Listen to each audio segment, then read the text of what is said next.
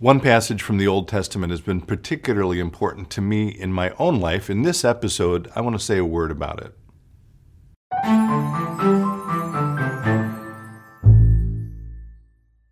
Hello, friends. Pastor Tim Westermeyer here. Thanks for spending a little time to be with me today. As you might imagine, the ideas for the topics for these episodes come from a wide variety of places. Today's episode came to mind as I was looking ahead to this coming weekend's readings in the cycle of readings we use in our worship life. And the Old Testament reading comes from an Old Testament book called 1 Kings, and it's the 19th chapter. And whenever I see 1 Kings 19, it always speaks to me in a very personal way, which I'll explain in a second. This is part of the story of Elijah, and I'm not going to get into the details of it in this episode other than to say, at this point in the life of this prophet, Elijah is tired, he's worn out, he's a little angry at God, he's frustrated, and God sends him out into the wilderness, and he ends up at a cave where he's expecting to hear from God. And so I'll read just a little bit of this very famous passage again. This is 1 Kings 19, beginning at verse 11. God said, "Go out and stand on the mountain before the Lord, for the Lord is about to pass by." And then this passage. "Now there was a great wind, so strong that it was splitting mountains and breaking rocks in pieces before the Lord. But the Lord was not in the wind. And after the wind, an earthquake, but the Lord was not in the earthquake. And after the earthquake, a fire, but the Lord was not in the fire. And after the fire, a sound of sheer silence." That's variously translated as a still small voice, or a soft or gentle whisper, or a gentle breeze. And that, the breeze, the silence, the still small voice, that's how Elijah ended up hearing the voice of God. Now, I mentioned this passage is significant for me personally. Why is that?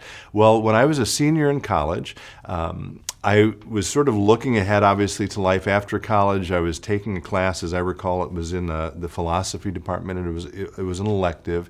And for some reason, I don't remember the assignment, I don't think I still have the paper, but I talked in that paper about, anticipating or hoping to find out what the big dream for my life was. I don't think I talked about it in theological terms. I don't think I mentioned God in the paper necessarily, but I was thinking about I can't wait to find out what's going to give me joy and happiness and fill my life with contentment.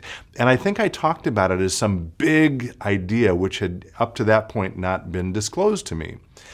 And the professor, and I don't remember who the professor was, I should go back and find him, I guess, wrote us a comment in the side of the paper in response to all that, just saying, maybe it's not going to be some big thing. Maybe the contentment, the happiness, the joy you're looking for is going to come in smaller packages and come more quietly and more gently. And the professor referenced this passage from 1 Kings. And for whatever reason, it struck me in a really powerful way, and it continued to inform my life, and I would say continues to inform my life to this day. And I would say even further than that, that sort of shift in posture, or in the way I looked at the world, that began with that very innocuous, gentle whisper of a comment in a paper, ended up bringing me on my path to where I am today as a pastor. So, simple message for today from this passage in 1 Kings is, if this is one of the ways we can approach the world, if this is one of the ways that we can have a posture towards the world as Christians, namely of assuming that God comes to us not in the wind or the earthquake or the fire, but rather through the sound of sheer silence or gentle whispers, there are two related questions to that, it seems to me.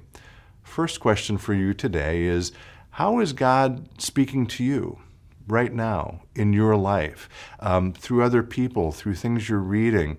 How is God trying to whisper to you a word of peace and hope? Our job as Christians, I think, in part, is to try to attune our ears to that gentle whisper. So that's the first question. The second question is Is it possible that, like that professor of mine from all those years ago, that God is asking you to speak a gentle whisper to someone else?